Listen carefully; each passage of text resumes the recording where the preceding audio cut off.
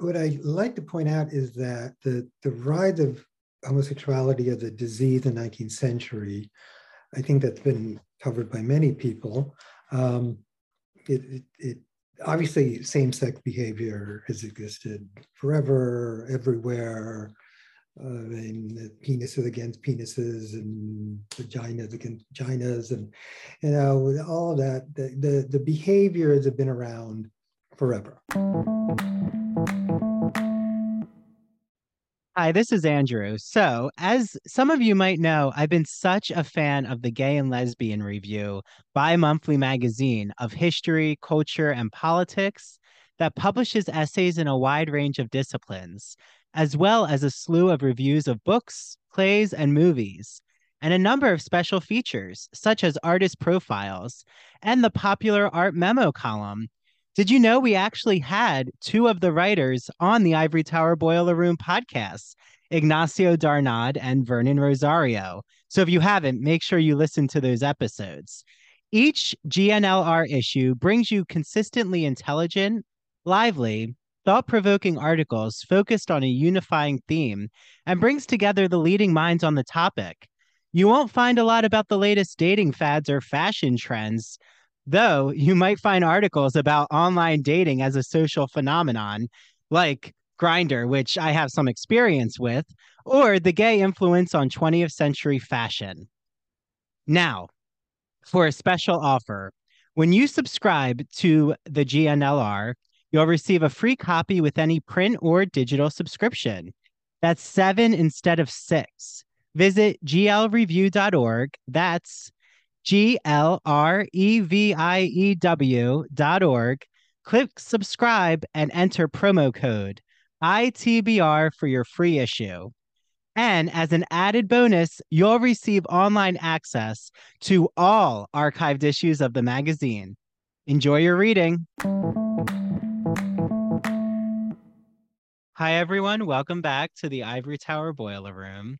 I am really excited because I'm joined with another fellow Gay and Lesbian Review contributor. We had Ignacio Darnad on in the fall, breaking the gay code in art. And this time we're entering the world of psychiatry, which I'm excited for the walls to come down in psychiatry. And I'm here with Vernon Rosario, who is a historian of science and an associate professor of psychiatry at UCLA. So I'm trying to live vicariously through you, Vernon, pretending I'm in LA right now since it's a little chilly here in New York. But welcome to the show, Vernon. I am so happy that you're here today.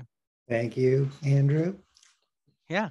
So I'm just curious to begin with, how did you enter the world of psychiatry? What was Vernon's journey of deciding, oh, yes, this is what I want to spend my time, my education to delve into the medical field of psychiatry?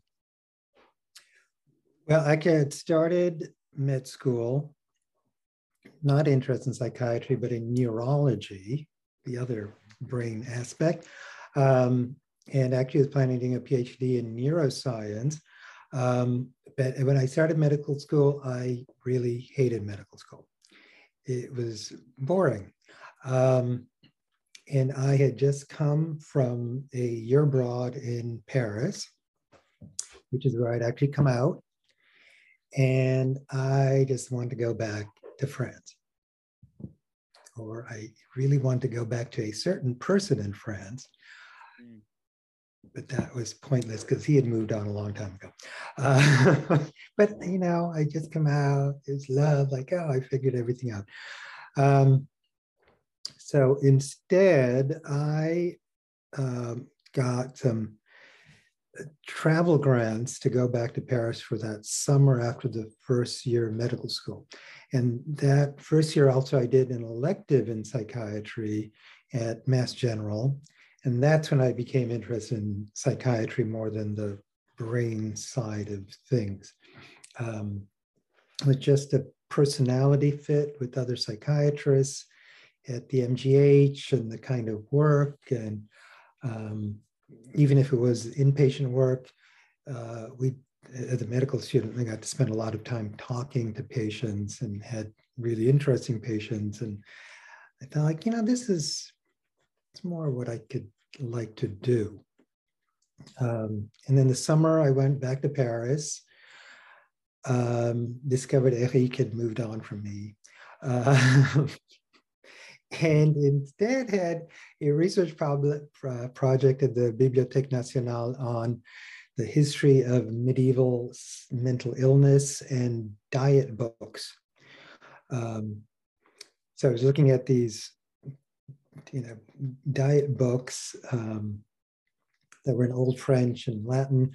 And honestly, I put together this funding request knowing nothing about the history of medicine. I'd never taken a history class in my life, but it just seemed interesting. And who else was going to work on ancient medieval diet books about mental illness? And so that's when I actually discovered the history of medicine, history of psychiatry, read a lot of Michel Foucault, and really became interested in the history of medicine. And when I came back to medical school for the second year, I was going to drop out. The dean of students convinced me, like, no, we need people like you in medicine. Give us another year. And in the meantime, I applied to graduate programs in French and also in history of science, which is what I ended up doing. And I stayed at Harvard for a PhD in history of science in between the first 2 years of medical school and came back for the last 2 years of medical school. Wow. But did not plan on continuing clinical work, but really wanted to do history work. And in that PhD time is when, so this is in the late 80s, gay and lesbian studies was taking off. There had been 3 conferences on gay and lesbian studies organized by John Boswell at Yale. And I stupidly volunteered to organize a 3rd one at Harvard in 1990, which was an enormous amount of work, but really introduced me to everybody who was involved in gay and lesbian studies in that time. All the books that were being published by Routledge. And that's sort of how I ended up editing that anthology on science and homosexualities. The first ever anthology, right, for medical sexuality conversations. Well, homosexuality. Homosexuality. There's been a lot of work in the history of sexuality earlier. But really, it was an interesting time because gay and lesbian studies was becoming more mainstream-ish. I mean, and in large part thanks to John Boswell and being at Yale. And the truth is, I didn't even realize it wasn't mainstream because. Well, and for everyone out there, John Boswell was so. I mean, I was first introduced to really gay and lesbian studies from his Christianity and homosexuality text. And I think sadly, he passed away at such a young age, but he had put out this prolific book. I mean, but you actually were part of his cohort, or not cohort, but part of his atmosphere of gay and lesbian scholars. What was that like to bring us back to those? Was that the early 80s or? So he was working in the early 80s, late 80s. He started organizing these conferences. I spoke at 2 of them. And there were a lot of senior people who were basically coming out within the academy and starting to do gay and lesbian work. And I have to say, there had been several decades of people in like the Journal of Homosexuality publishing scientific articles, psychological articles, history articles, social science articles. but a lot of these people were independent scholars. So there were independent scholars doing this work, like um, Chauncey on Gay New York, who'd been working independently for a lot of time. Um, and then there were young people like me who just didn't know any better, that would, it's going to be the kiss of death for an academic job. Well, yeah, can you open up about, so you felt that pressure, then I'm assuming, of why I give you so much respect, Vernon, and anyone that I get to talk to who is of an older generation. You don't have to say your age, but you know, I'm a millennial, and I think it's to pay our dues to those prolific gay and lesbian queer scholars who really set the stage. I mean, I wouldn't have the literary and historical genealogy without your generation of scholarship. And how did it feel to know that you were taking up such important topics around gay and lesbian studies, but then seeing how academia was reacting to you? Did you feel that there was that judgment right away, knowing what you were working on? Honestly, it didn't feel problematic at the time. I was clueless because I didn't come from a very academic background and really wasn't thinking strategically. This was just an exciting area. There are clearly a lot of people doing interesting work, like every area in academia. Um, but it was, charged with political importance. The AIDS crisis was still really on our minds. There was interesting work on AIDS scholarship. The whole queer nation was just popping out in the early 90s. So there was, a whole area of queer studies that was new then. Queering the academy, queering all other disciplines, queering Egyptology, queering car mechanics and Zen. I don't know, anything you want, you could queer. So it's a very exciting, creative time, politically charged. And for the most part, I felt like I had a lot of support. At Harvard, I got support organizing the conference from the dean's office.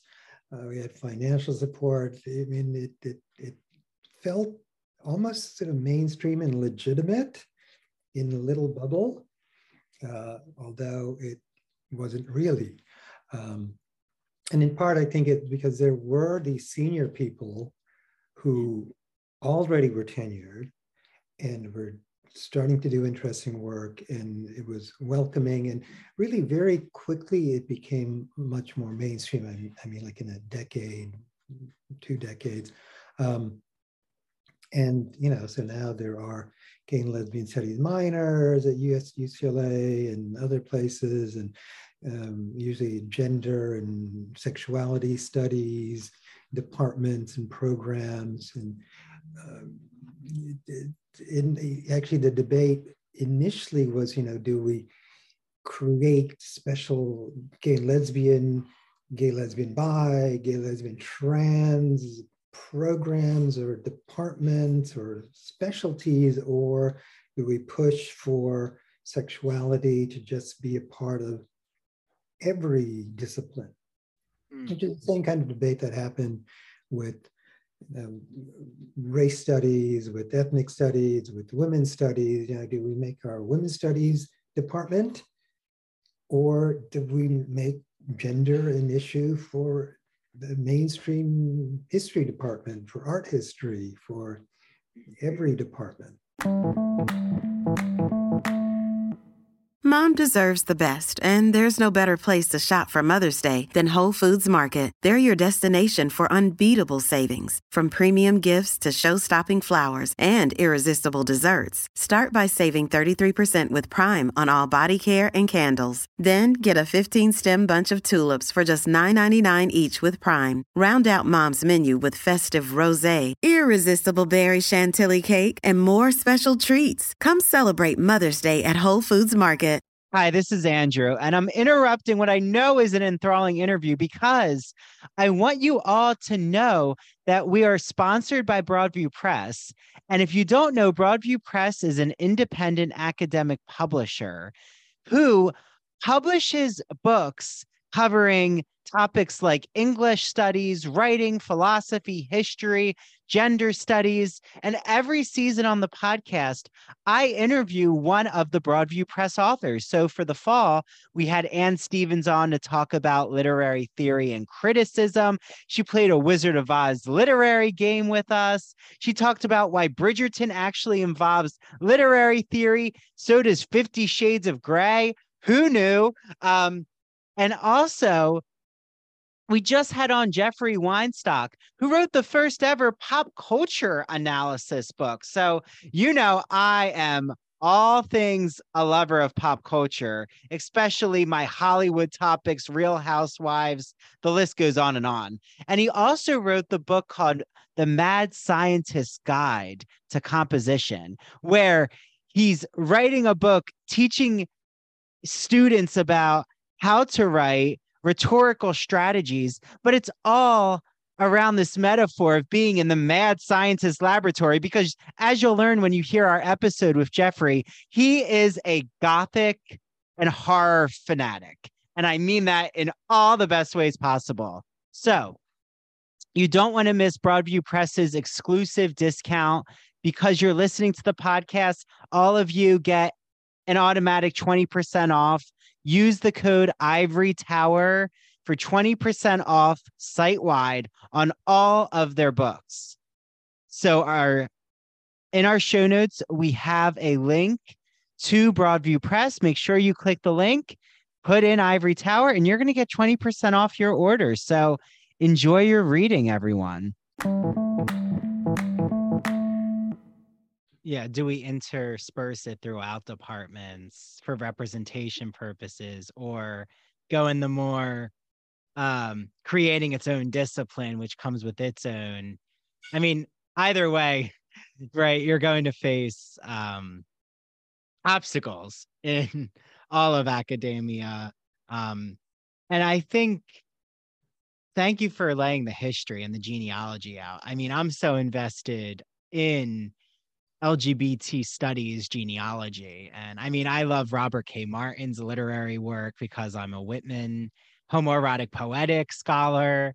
And I mean, and I'm also into, I don't know if you follow John D'Amelio, Martin Duberman. I mean, to know that you probably had so many conversations, Eve Sedgwick, Judith Butler, that at one time they were PhD students.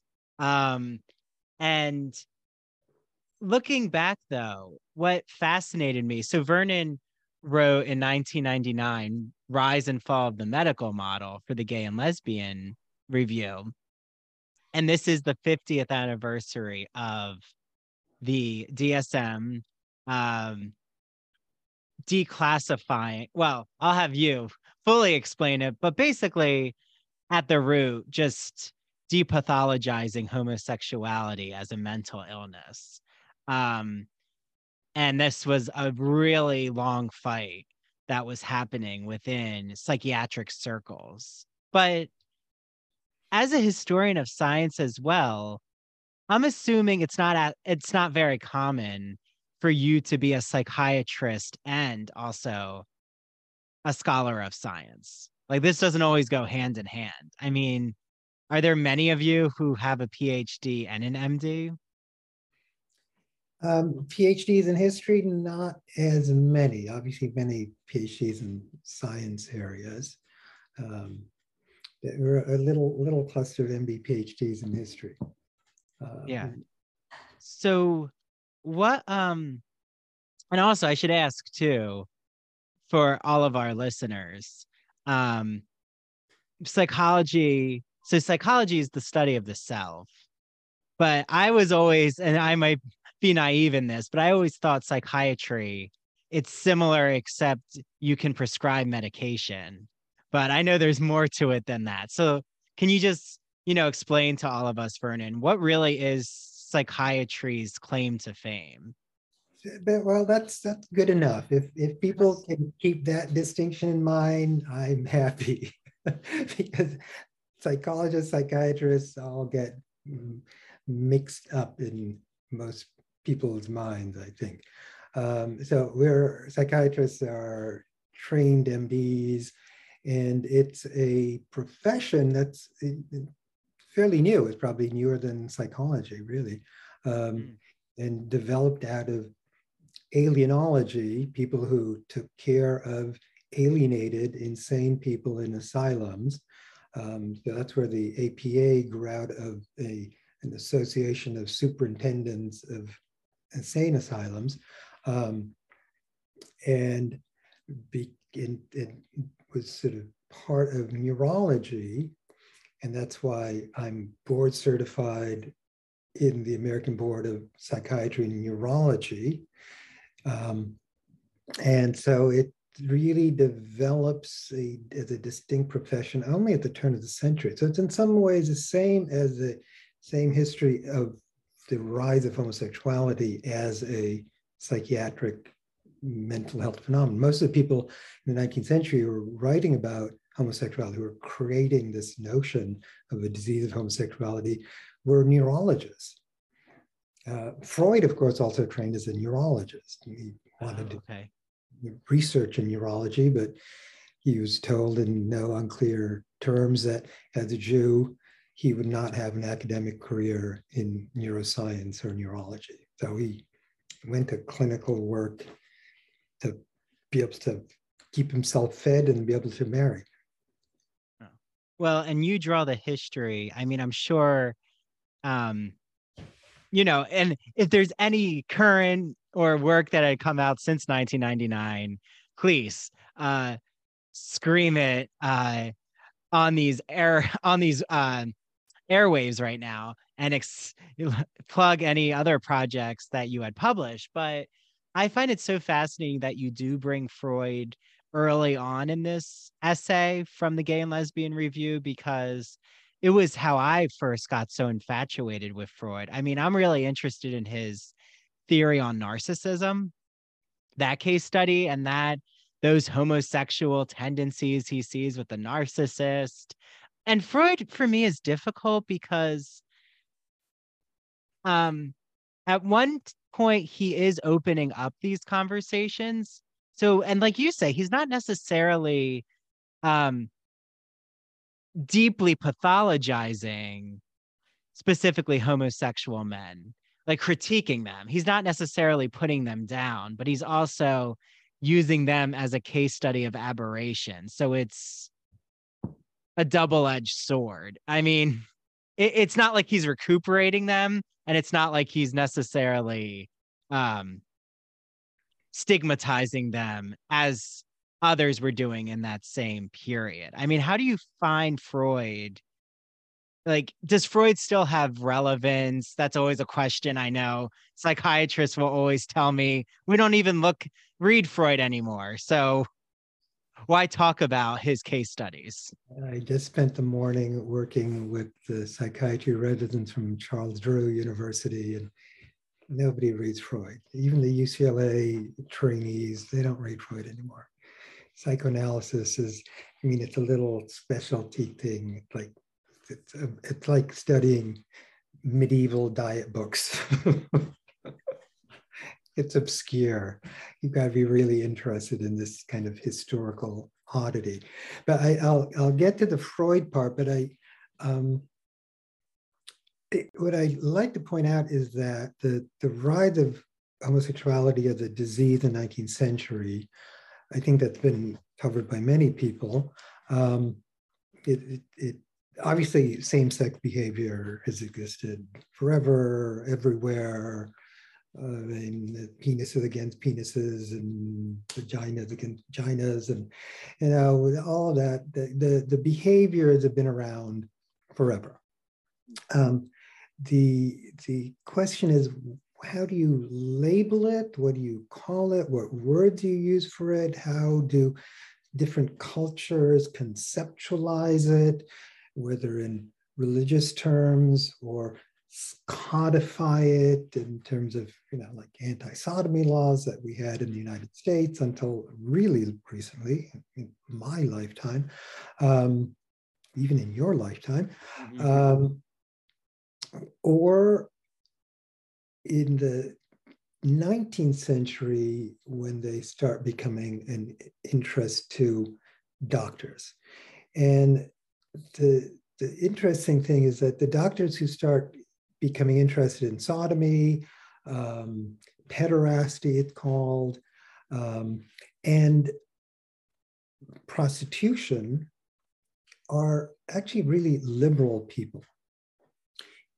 They see the medicalization of sexuality broadly as wresting it from conservative priests and the laws that make things criminal offenses, and thinking of something like prostitution as a public health issue, which in some ways has a similarity to HIV and IV drug use, trying to demoralize these issues and see them as public health issues. And that's led by what we generally call liberal doctors, liberal public health specialty people. And public health is only developing at that time, the early 19th century. And I see it as part of a liberalization. So the odd thing is that even the medicalization of homosexuality, the term only pops up in the late 19th century, is part of a way of decriminalizing same-sex behavior. But it comes with a lot of strings attached. And so part of it is that it's seen as something that's really a minority and strange issue.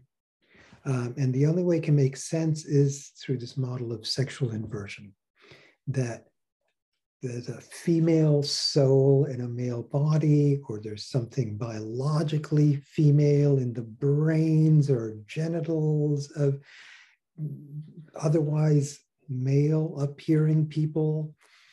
But then there are the people who've been in the news now, are the George Santos and being a drag queen. So there were people who cross-dressed, and that was known for centuries as well. Those are inverts. And then the same on the female appearing side, masculine appearing women who, want to do typically male activities, want to work, want to vote, want all the rights of men. These are clearly inverted women have masculine ambitions. There must be something masculine in their psyches, if not their brains. And so that sort of sexual inversion model, which rises up in the middle of the 19th century and is still a term that Freud uses in 1905 in the 3 essays on sexuality. He uses sexual inversion throughout it. So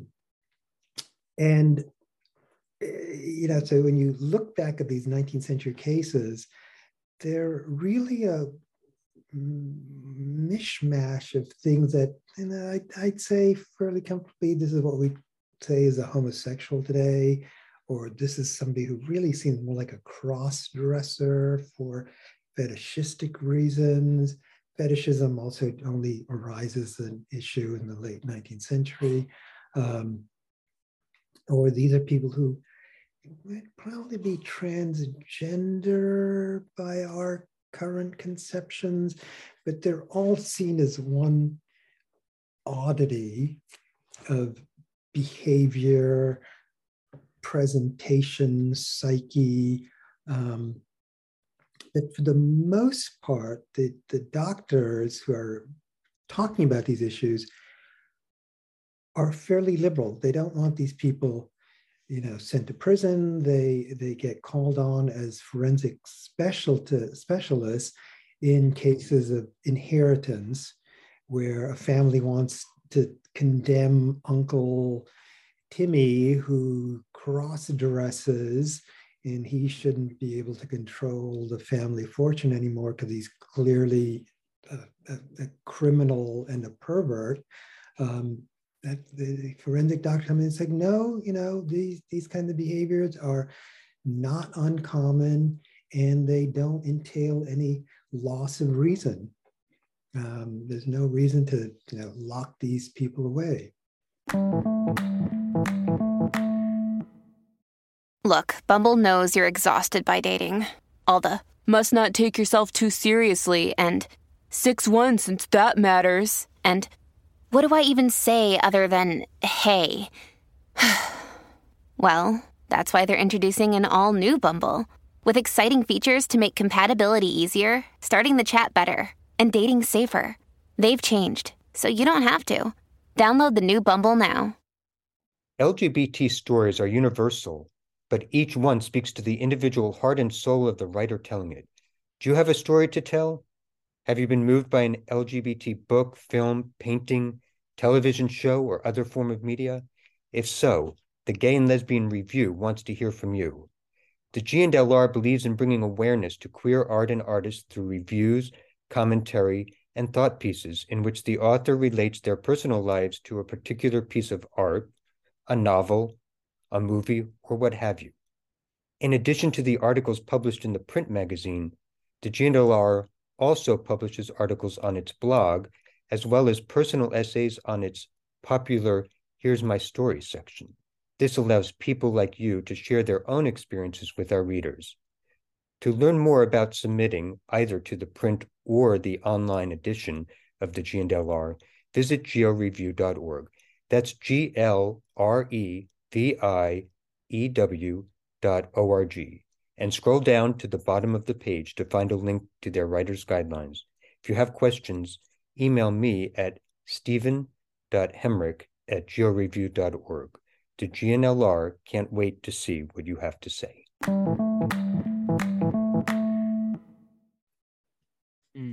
So they see themselves as liberal, and to getting finally back to Freud.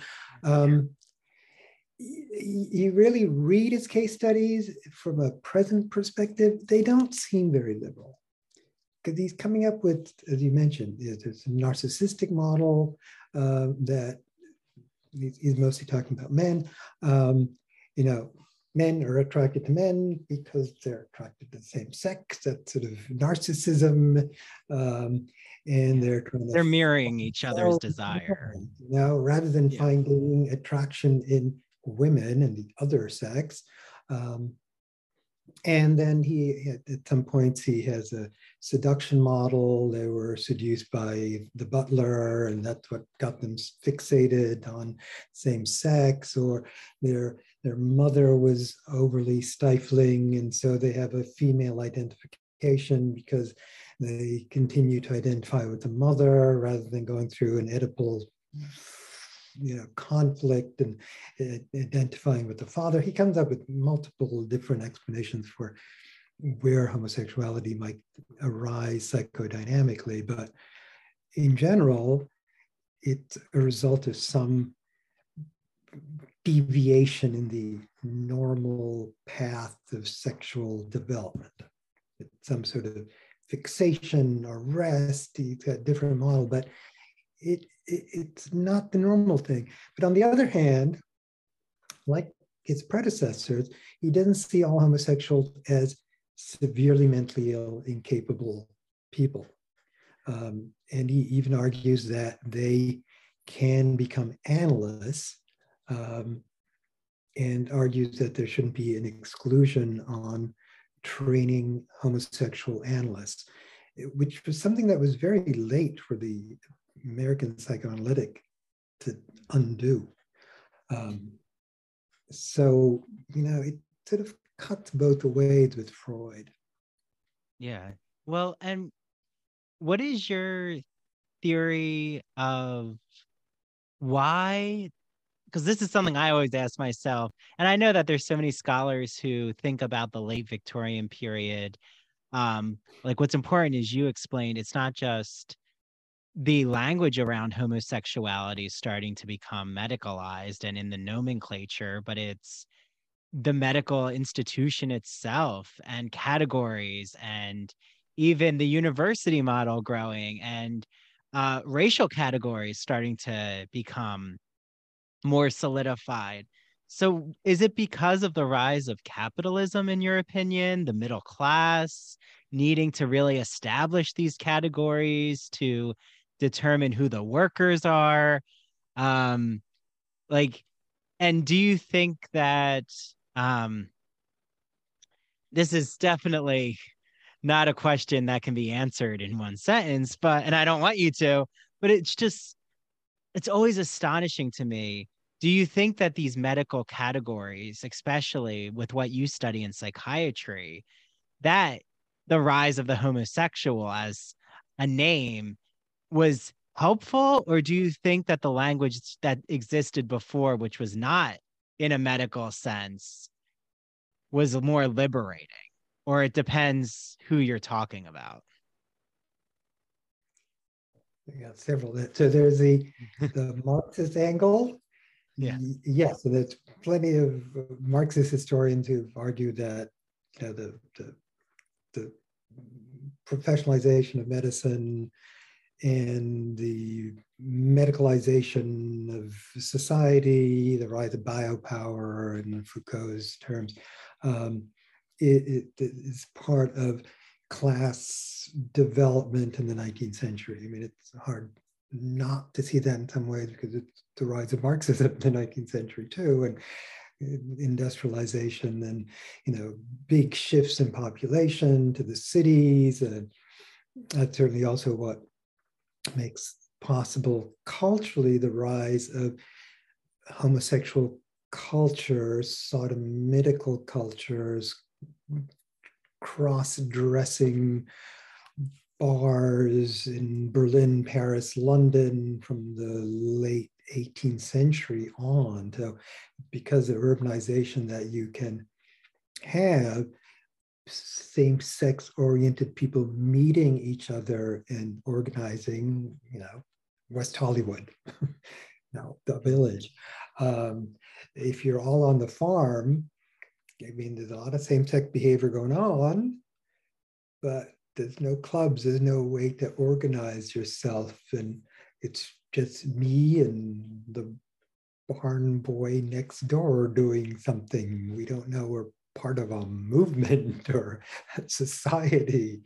And then your second question about, does the medicalization, was it good or bad? I mean, the curious thing again is that you read the case studies, either in the journals or in like some big compendium like Krafft-Ebing's Psychopathia Sexualis, which was sort of this Bible of sexual perversions from the late 19th century, grows from a smallish pamphlet of a couple of dozen case studies of oddities to just hundreds of pages and thousands of examples of fetishes and same-sex behavior and cross-dressing and every sadism, masochism, he coins those terms. And it grows because after the first version of it, people send in their stories. They contribute their own stories. And they are, in reading the letter that they sent to him, are very eager to be seen as medical phenomena. That this is something that is not an immoral choice. It shouldn't be pursued legally. And people feel it deeply as something ingrained in themselves. It's not a immoral selection. So it again echoes things that we're still discussing today, in legal spheres. Is homosexuality a choice or not? Is it something that biological, ingrained, and it's as much so as race? So people at the time, people that we'll call homosexuals, were in many ways embracing the biologization just as they have in the 1990s. People Born This Way. The Yeah. The Lady Gaga Born This Way anthem really fits into that biological framework. And something that I love, and do you have a more expanded version of this article? Like, is this the rise and fall of the medical model? Did it end up in a book project, Vernon? There. Oh, yeah. So there's similar Science and Homosexuality, which was a sort of monograph book for ABC Clio. So they publish books that are more geared towards college students and maybe even high school students. So it sort of covers the same territory, but in a bigger format with lots of primary source documents and more pictures. Yeah, well, and something that I love that you bring up Alfred Kinsey, which we definitely have to talk about because he now is so well known for the Kinsey scale and a type of sexual fluidity, even though he didn't call it sexual fluidity, but that there wasn't just a binary of you're either heterosexual or homosexual, that there could be bisexuality, there could be a spectrum. But why? I also, reading your article, and maybe it's just because of those I'm interviewing here on the show, and I get a lot of current queer academics, and I'm in this milieu so much. But it seems like World War II, for some reason, is this proliferation of same-sex desire between men in the war. And I'm wondering, is that just because of...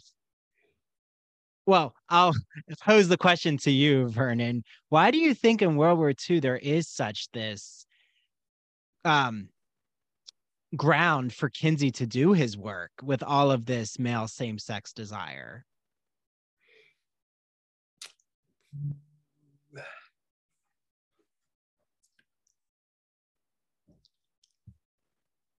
Well, you probably know the history of Kinsey's work. So he's there in Indiana, and he's asked to do a course on sexuality, basically for students who are going to be married. Those are the only ones who can take his course, because it's virginal girls shouldn't be hearing about sexuality. It's only the ones who are going to be married and need to know about sexuality. And when he starts looking into it, he's like, my goodness, there isn't very much actual scientific literature. I mean, he was specialized on gall wasps. He didn't know much more about sexuality than anybody else. And so he was determined to gather information in a scientific, quantitative way. Why in this post-war period in particular? I don't know. He just happened to be the right person in the right place at the right time. It's not that I think that there were more homosexual than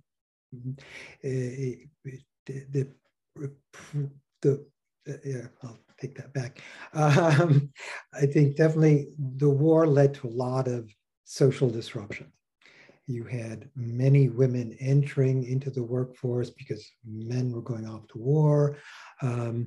You, of course, had many men in close quarters, developing strong relationships.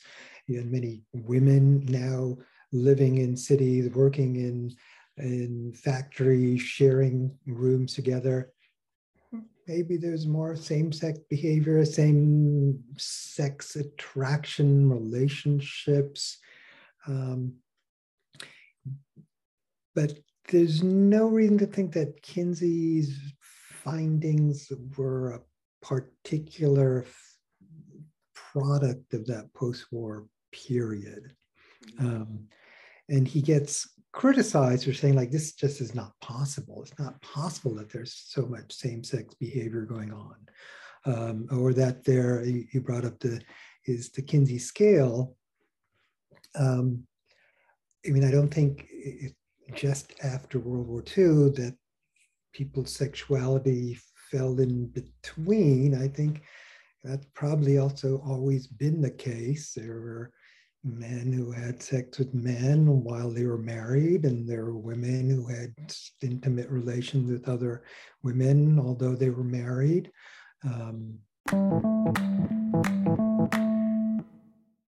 Hey, Ivory Tower Boiler Room listeners and true crime friends. You've heard me gush over this incredible woman and her beautiful products. I'm talking about Mandy Made It. Mandy makes customized and original crochet and pre-cut goods. They are the perfect, unique, one-of-a-kind gift for literally anyone in your life. And she makes incredible home decor. I still have my pumpkins that I put out every fall. I just love them. Check her out on Instagram at MANDEE Made It, or search Mandy Made It on Facebook. To order, just slide into her DMs, and if you mention the Ivory Tower Boiler Room, you will receive a free personalized gift with your first order. So, go on Instagram and look up at Mandy Made It, and Mandy is spelled MANDEE. Again, her handle is at Mandy Made It, Mandy spelled MANDEE, and order today. Do you have a queer fascination with classic films? Ever wish you'd be transported back to that golden age of cinema as if you're in the movies themselves? Hi, my name is Christian Garcia, and I am the host of That Old Gay Classic Cinema. Join my friends and I as we travel back in time to that classic age of film and peel back the layers of how these films transformed our view behind the camera and into the lens of cinema. Make sure to follow my Instagram at That Old Gay Classic Cinema, and I'll be sure to save you a seat at our next showing. See you there.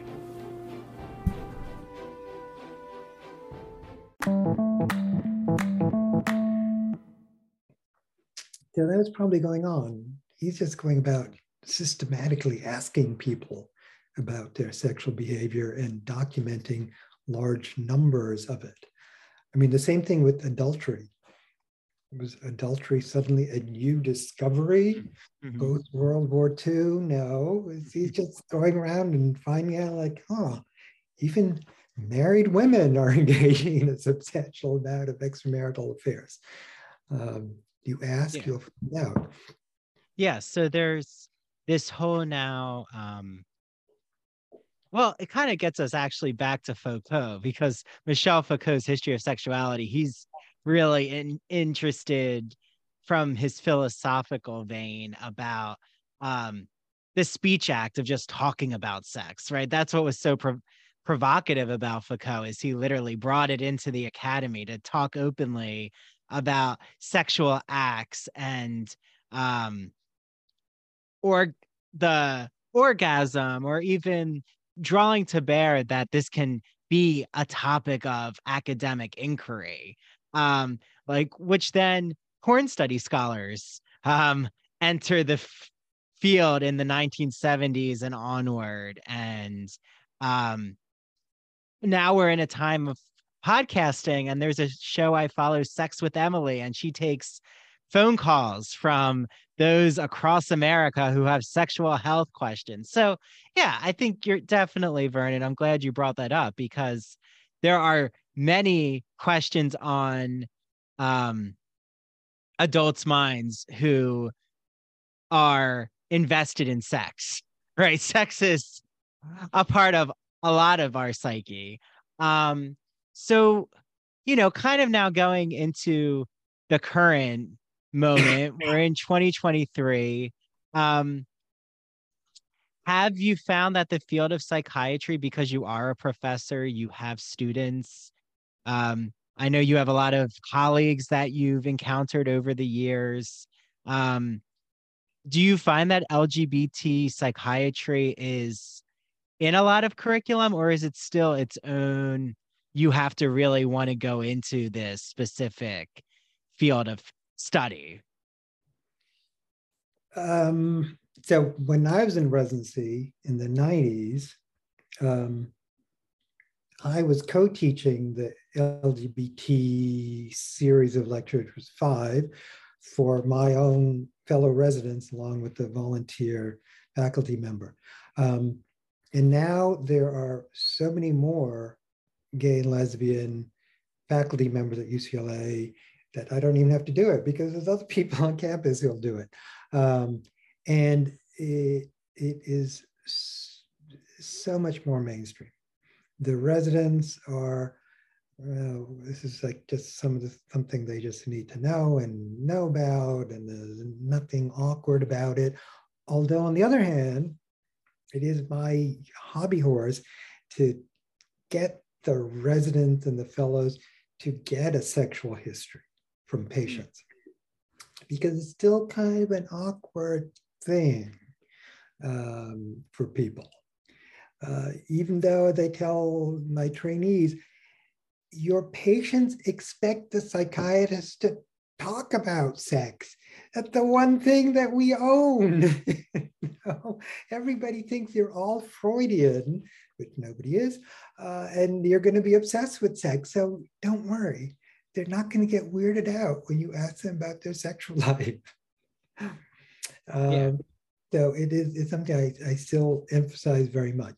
But they're very comfortable about having other gay, lesbian, trans colleagues and friends. And, it's just not as difficult an issue as it was 20, 30 years ago.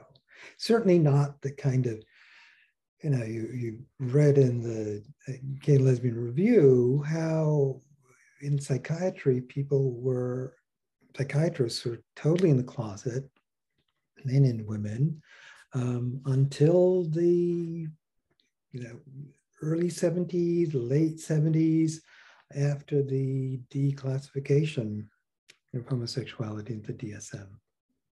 Yeah. So it changed an enormous amount. And it's sort of like in the academy, in the humanities, LGBT issues are really mainstream, I think, except Florida, where even African-American studies are not mainstream. Well, and I think too, it depends, like you've said, there's the hesitation on bringing the topic up for the first time. I mean, I even see that when I teach my students sexual topics in literature, there's that awkward moment of, I will always say, you can talk about sex in the literature here. It is in front of our eyes in poetry or in the novel. But I would say it does seem that there still is maybe this is just from my own vantage point, but there's still a really sequestered area of very explicit discussions of sex, like the adult film industry, or like, I'm not sure, if your psychiatrist was an adult film actor, how that would go down. I'm sure there is a psychiatrist who was in the adult film industry, but maybe that would be in any type of industry, is that openness. But maybe that just speaks to our American culture of one of the most searched and seen is pornography, but for some reason it's a hidden dirty secret in any industry that's outside of it, right? That they can be living in your community. But that'll be for when I have a gay porn scholar on, which everyone out there listening, I will have on eventually a gay porn scholar. I think that would be interesting. But going back. Do you mean No, go ahead, Vernon. A scholar who does gay porn or a scholar of gay porn? That's a good distinction. I will go for either someone both on someone who has been in the industry, who has that analytic knowledge, or someone who studies it from, I guess, being outside the industry in academia. But I think even better, Vernon, would be someone who was in the industry, who then got their PhD along their journey in the industry and now is a professor. So anyone out there, if that is you, or Vernon, if you know anyone, but, No, don't. But I was chuckling earlier when you started talking about this, because I learn about all kinds of new things in sexuality from my children patients. One kid who told me about hypnosex. Like, what is hypnosex? So it's a whole genre of porn where somebody is hypnotized into engaging in sex acts that they wouldn't normally engage in. Oh, wow. That's did not know of. That's definitely a fetish. So that's specific. Yeah. So it's right up there with the medical exam porn scenario. Well, that's why I was laughing about you saying that your patients, or when you're instructing your students, that to get that sexual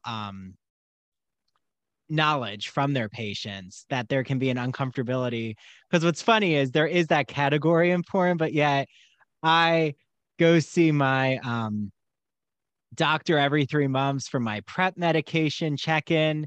And I always laugh with her because she says, okay, is there anything you want to tell me about your sexual health?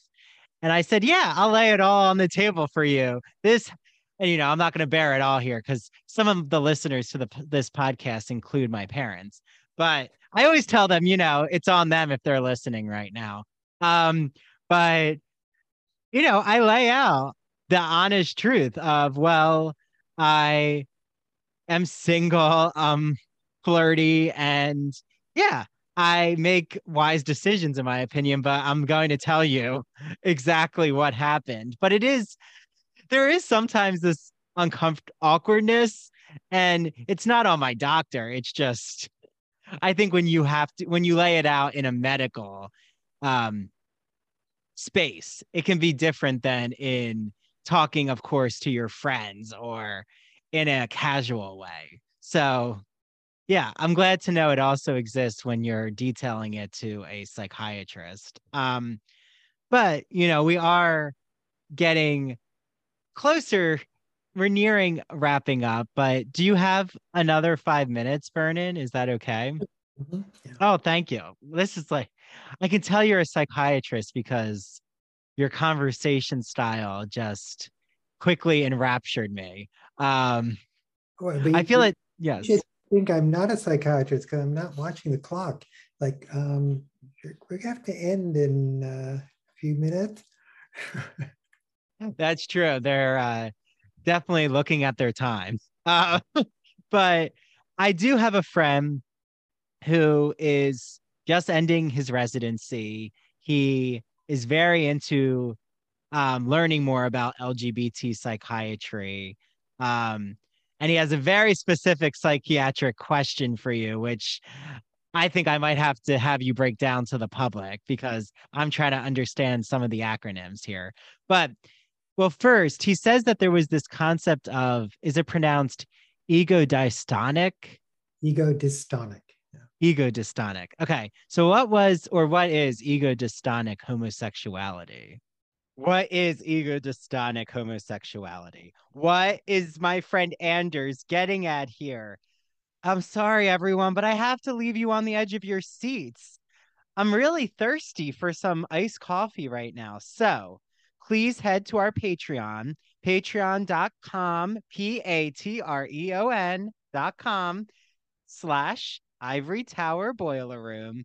Only $5 a month. You can listen to this and all of our bonus episodes. We have so many bonus episodes. We have steamy, straight bro, TikTok, cake challenges about their butt that I get into with Dr. Dominic Janes. We talk more about ending the death penalty for sodomy with Dr. Chuck Upchurch. Mary has all her True Crime in Academia episodes. I play a guilty pop culture game with Ebony K. Williams. So much on our Patreon. So Dr. Vernon Rosario, thank you for joining. Shout out to the Gay and Lesbian Review who made this connection happen. I love the Gay and Lesbian Review. If you haven't, go to the Gay and Lesbian Review's website, follow them on Instagram at the GL Review. Vernon has written a lot of pieces, and there's actually one that we include in our show notes. So click it. It's from 1999, and it's all about the medicalization of sexuality. Okay, see you all on Patreon.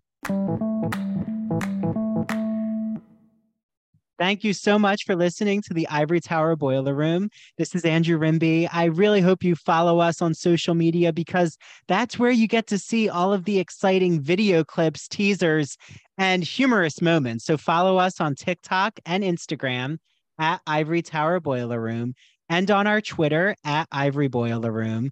I hope you all are following the Ivory Tower Boiler Room Cafe and become a member for only $5. You get all of our interviews and episodes ad-free.